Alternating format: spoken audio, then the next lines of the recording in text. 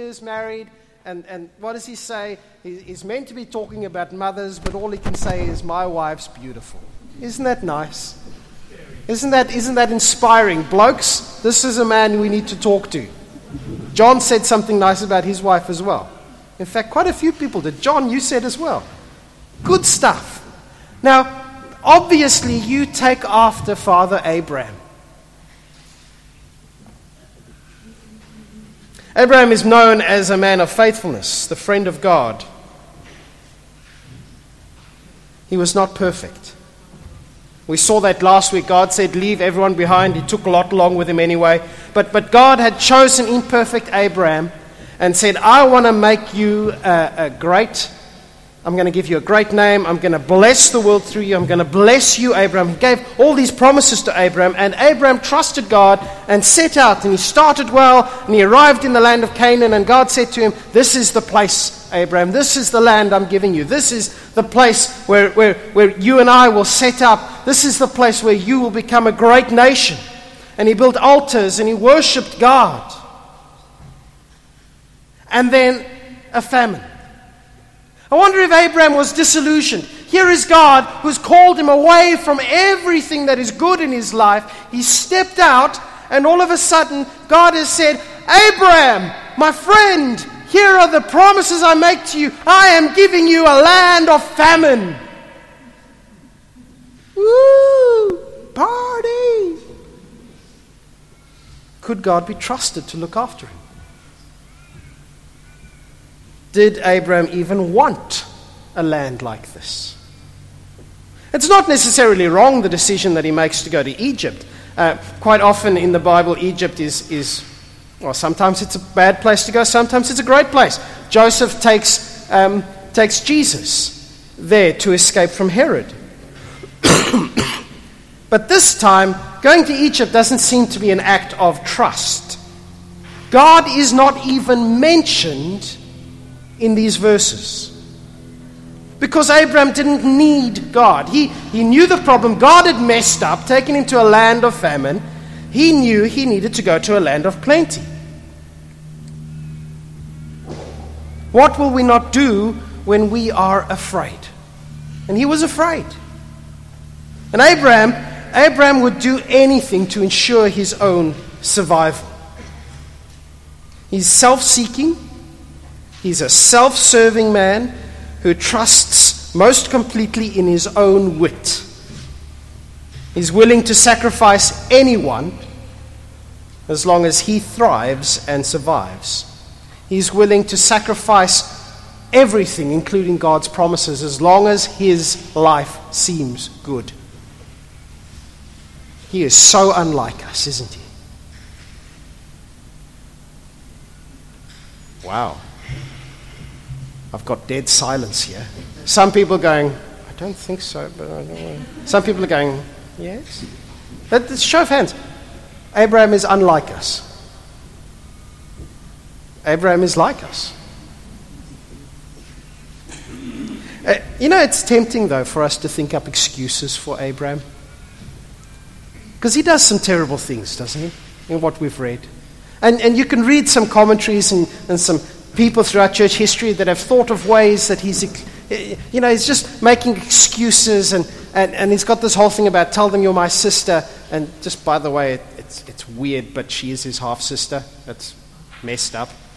But there's some people go, oh yes, in some cultures you would have higher status if you also adopted your wife as your sister. And it's like Abraham was not out to make his wife have a higher status. Abraham was a scumbag. He was a scumbag. But we want to think up excuses for him because he's the father of faith. And we want to think up excuses for him because we think up excuses for ourselves, don't we? You know what? No. I will do whatever it takes to see myself happy, to see myself thrive, to see myself survive. God wants that for me. And so I will think up whatever excuse I want. Because the truth is, Abraham didn't struggle with sin. A real Christian never struggles with sin, but lives in victory. Hallelujah!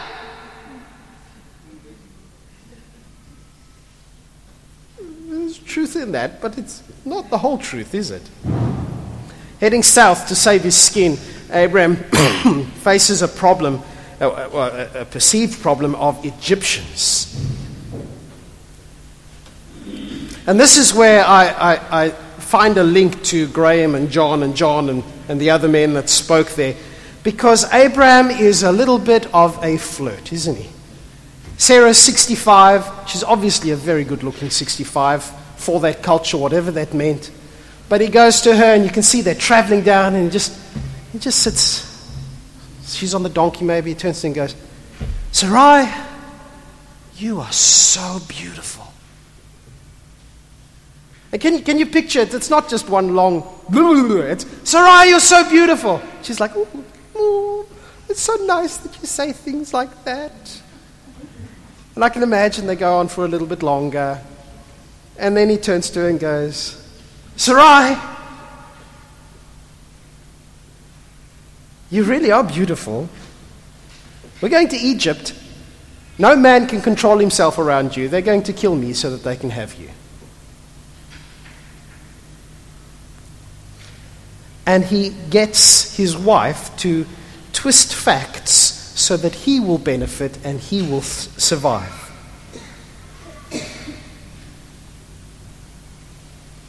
He has such a callous disregard for his wife, doesn't he? Just show of hands, if you were a wife here and your husband said, you are so beautiful, who would feel really happy?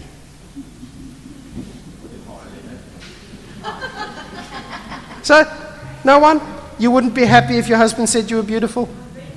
You're very happy. That's wonderful. Now, show hands up if you'd be happy if a loved one said to you, you're so beautiful. If you're a woman. Now, show of hands again if he then turned and said, and really, because you're so beautiful, I have a plan to pimp you out so that I survive. Who would continue to be smiling and happy? You want your husband to survive. That's good. That's wonderful. And Sarai wanted her husband to survive. But her husband was a loser.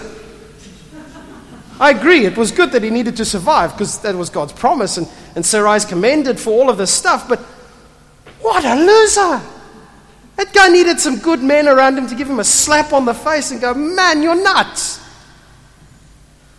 And you know what, the thing that's even worse, because this doesn't happen just once. This happens a couple of times, 3 times in Genesis, that Abraham and Sarai played this trick. And in chapter 20, the second time it happens, we actually find out that this is not a sudden, I'm afraid, spur of the moment thing. We learn that when they set out, when God called them, Abraham already said, wow, you're beautiful. Let's just say wherever we go that you're my sister so that I'll be okay.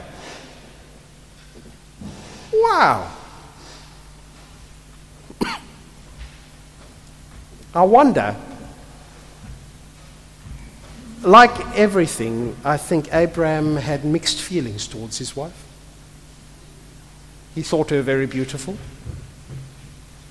But I wonder if he also didn't despise her a little bit. See, one of the promises God had given him is that he would be a great nation. Sarai couldn't have kids. I don't know.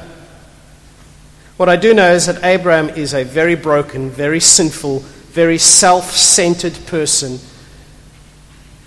and that he reminds me so much of myself and of those of you to whom this applies. You decide if that applies to you. As far as the hero is concerned, everything works out well at first. And the hero, by the way, is Abraham. Nobody else matters. But you know, just to show you what sort of a... I don't get Abraham.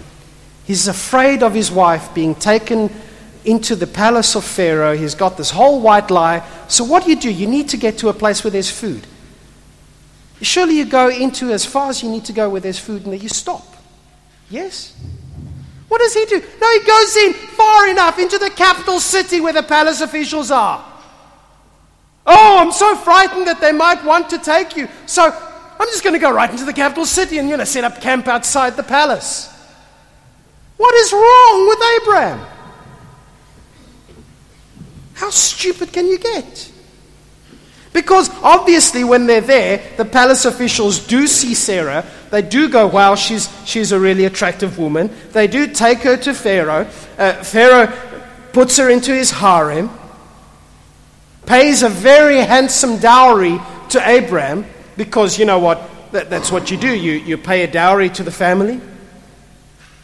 And just remember, Abraham got her to tell this whole lie because you know what, they're going to kill me for you. This is Pharaoh, king of Egypt, the superpower of the ancient world. He doesn't have to pay anyone anything if he doesn't want to. The fact that he pays a dowry to Abraham makes me kind of go, I'm not sure he would have killed Abraham. Who knows?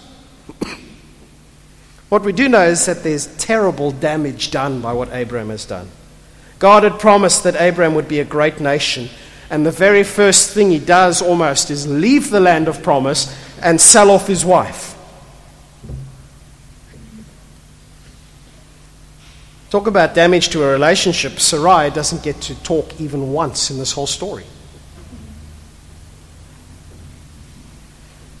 I think it's true to say that nobody gets lost all at once. Step by step, choice by choice, you arrive in Egypt and you find not only have you abandoned a little thing of God, you've ended up abandoning just about everything. You've given up on God. That old hymn, prone to wander, Lord, I feel it, prone to leave the God I love. And by his own abandoning of God, his own sin, his own self-centeredness, Abraham led others into sin and hurt. Pharaoh's household, afflicted by God with plagues. Sarai, how does she feel? We're not even told how she felt. She was exploited at the very least on an emotional level. Pharaoh was conned into doing the wrong thing. And isn't it interesting, though, that when God steps into the story, it's not to give Abraham a slap across the face going, Abraham, you idiot. God steps in and afflicts Pharaoh's house with plagues.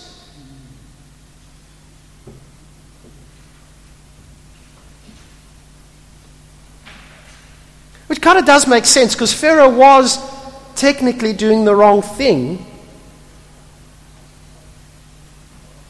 And God wasn't going to let Pharaoh get away with it, but more importantly, God wasn't going to just let Abraham get away with it. God afflicted Pharaoh so that Abraham would be forced to confront and deal with God. And it's quite ironic that in last week we saw one of the highlights of God's promises to Abraham is that those who bless you I will bless, those who curse you I will curse, and through you all the nations of the world will be blessed. And the very first thing that we see with Abraham interacting with the nations of the world is that they are cursed. Because Abraham has given up on God. In the ancient world, disease was often thought to be not just, sickness and bugs and all that sort of thing. In fact, they probably wouldn't have thought so much of bugs as gods. And if you went to the doctor, he'd have some herbs and things like that, but he'd also maybe do some chanting over you, some incantation, maybe a little bit of exorcism. And these doctors were kind of a weird mix. And so when the household of Pharaoh suddenly had all these illnesses suddenly come into it, it makes sense that they'd get all the doctors in and there'd be an investigation and what's changed, what's different, what's new in the household. Oh, you've got a new person here. How long has she been here? Oh, about the same time as the plagues. Correlation. Something might be up here. We're not told how Pharaoh found out exactly about the trick that had been played on him. I mean, was Sarai confronted? Did she eventually crack and go, you're right, I'm married to him? Anyway, Abraham's lie is found out, and he is confronted by a very angry Pharaoh, and he is kicked out of Egypt.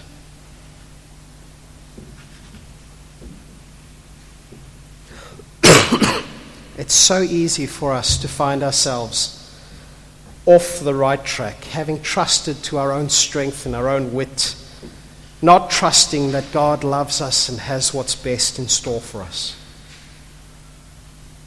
You know, the good news in this story is that in a story where it seems like God is not at all involved, Abraham chooses, Pharaoh kicks him out.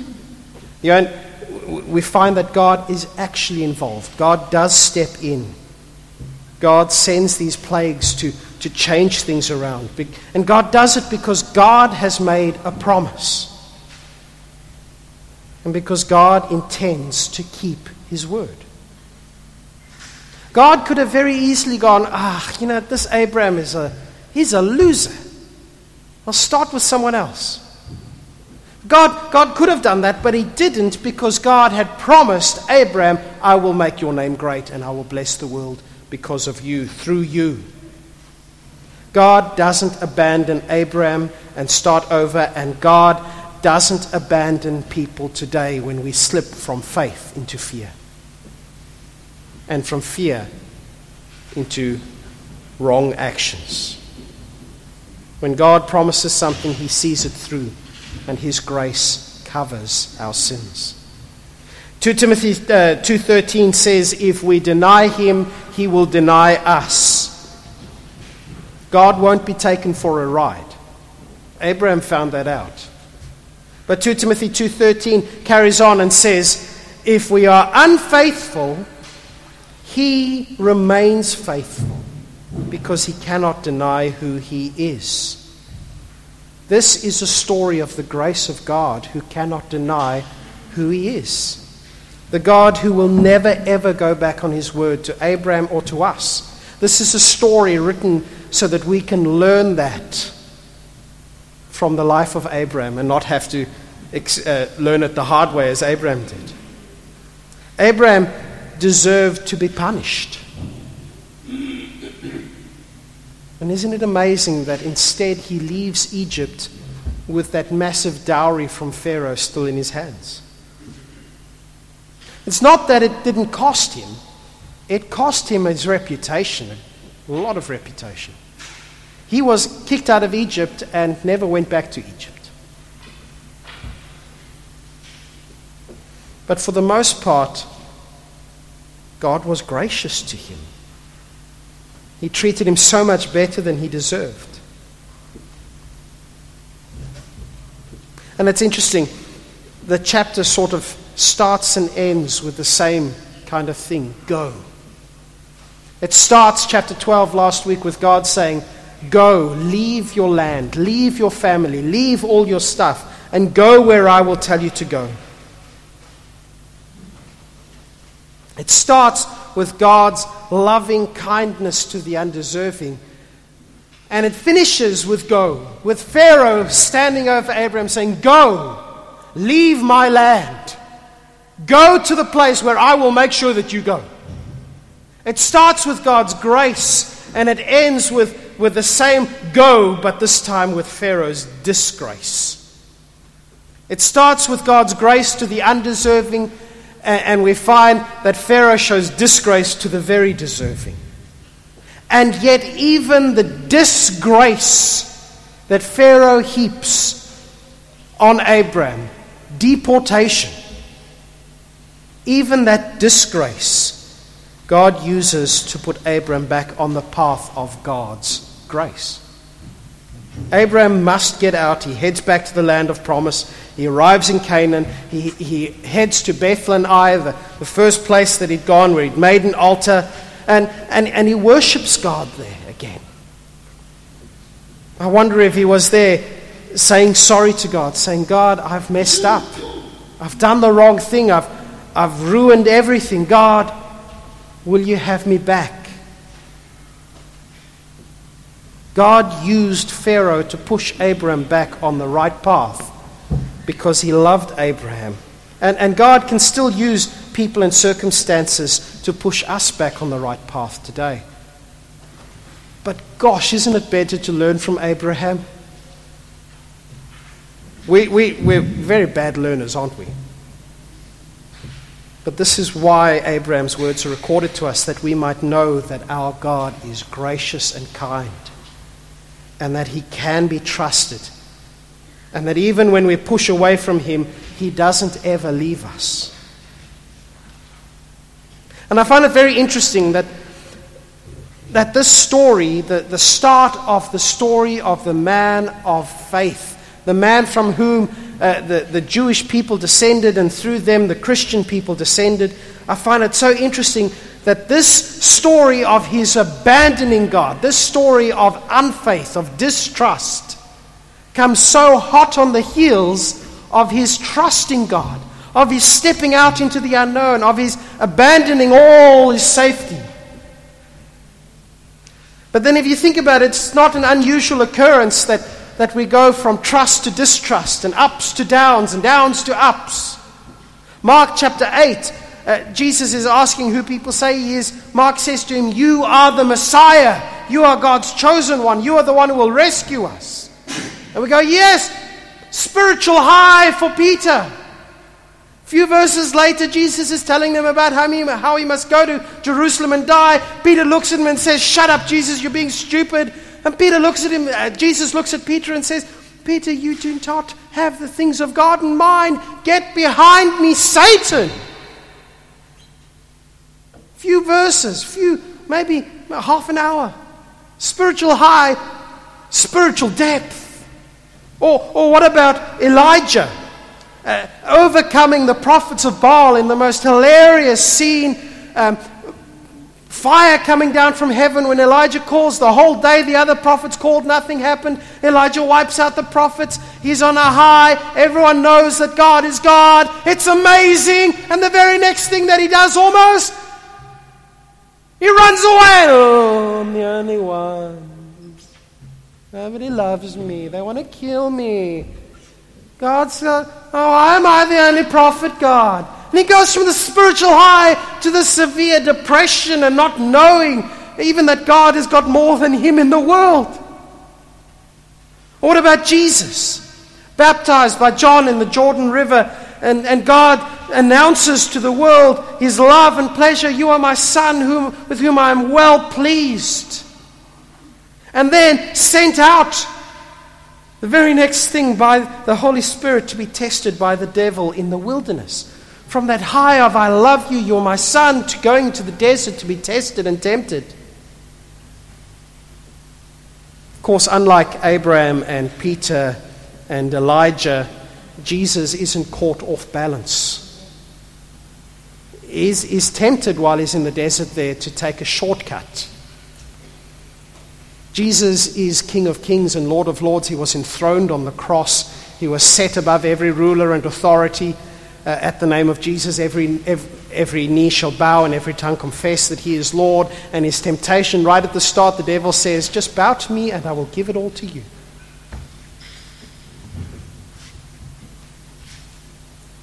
He's tempted to take the easy way out.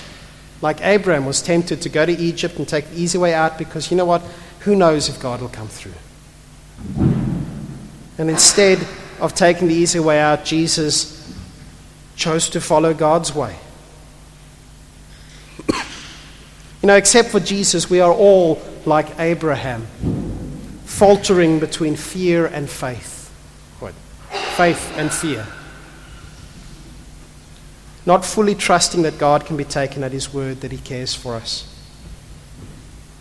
But we have these histories of God written so that we can learn that God is trustworthy and that he keeps his promises no matter what.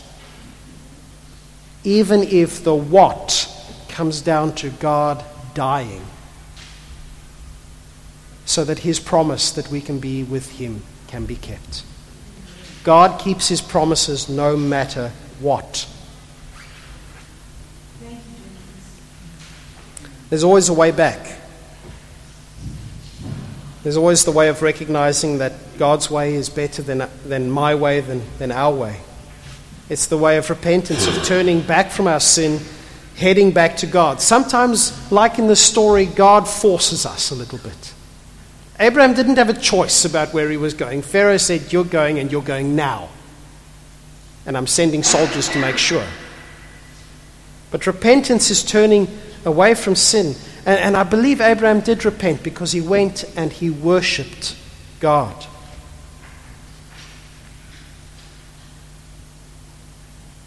And if we confess our sins, he is faithful and just and will forgive us our sins. 1 John 1:9.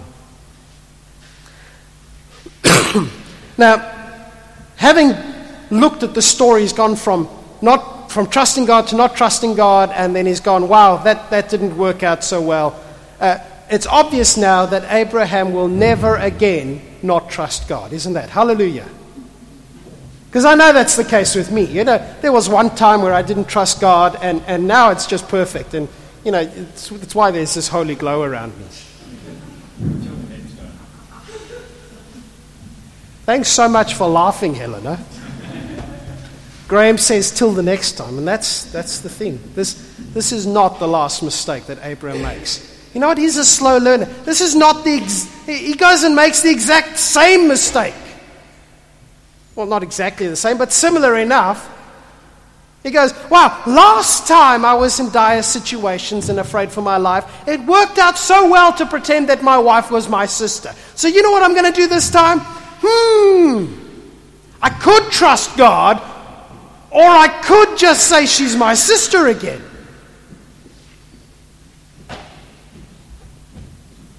Boy, that must have been a messed up marriage. I can imagine she had some harsh words for him when she came back from the palace. This was not his last mistake. But with each experience of God's walking with him through his mistakes, with each experience of his forgiveness by God, Abraham learns to trust God more and more. And he is a slow learner, and we are slow learners.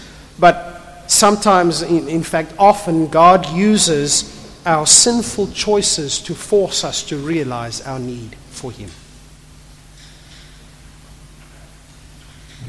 I guess the question for us is, have we been wasting days in Egypt?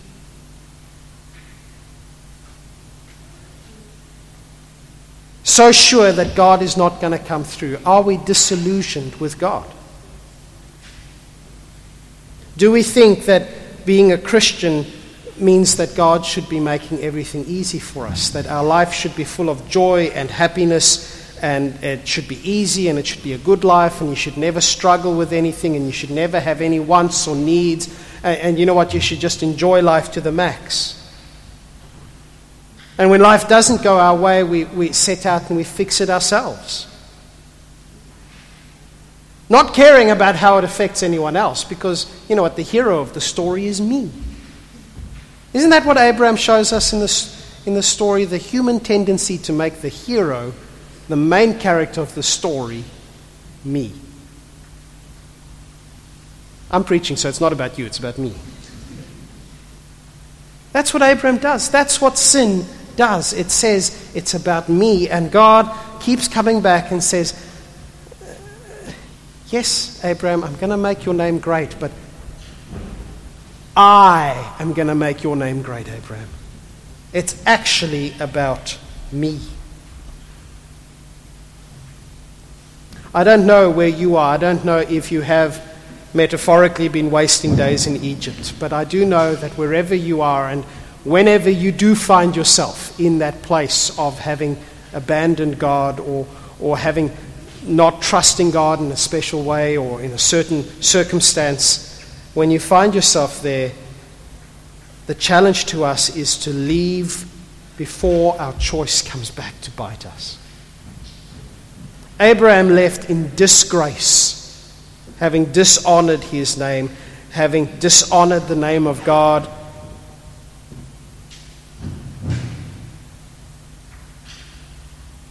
Life isn't easy. If you're a Christian, life is not going to be easy. Famines do come. And there do come times when it seems like God doesn't care, when it seems like God is not even there. And ironically, those times often come straight after you have been on the most incredible spiritual high. Is this an experience that anyone here can attest to? Yeah, there's a few nods, a few hands. We have a choice.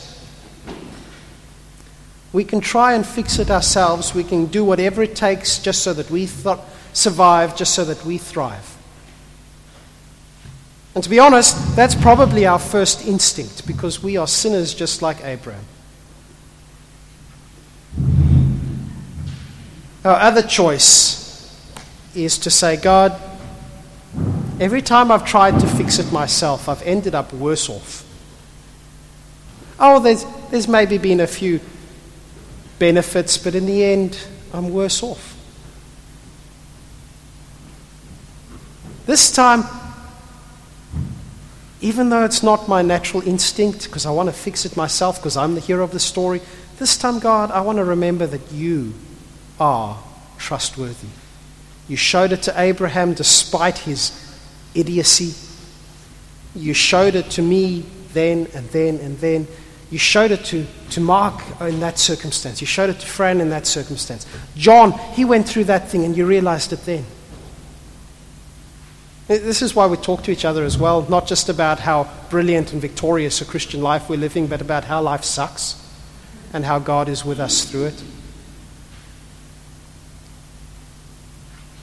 1 Peter 5:7 says, cast your burdens onto Jesus because he cares for you. Do you know what grace is? Grace is Jesus. Grace is that even if we don't cast our burdens onto him, he still cares for us. And he's just standing there going, come on. You think you're making it better, but you're ruining it. Get out of Egypt. Brothers and sisters, Abraham is a messed up bloke.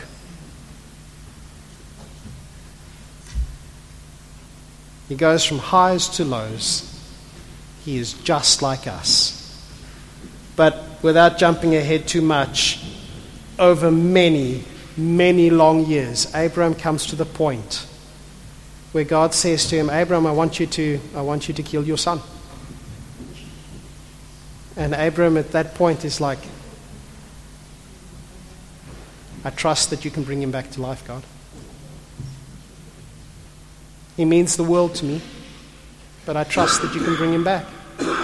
That doesn't happen immediately. That takes years. Some people have got this amazing faith from God that might happen immediately. This takes years. This takes learning from the undulation of faith and life. It would have been very interesting, though, to be a fly on the wall as Sarai came back from the palace and met her lovely husband once more. Mark. He's like a river attendeth my way, when sorrows like sea billows roll. Whatever my lot, thou hast taught me to say, it is well, it is well with my soul. It is well, it is well with my soul. With my soul, it is well, it is well with my soul. Oh, Satan should buffet, oh, trials should come. Let this blessed assurance come true, that Christ has regarded my helpless estate and has shared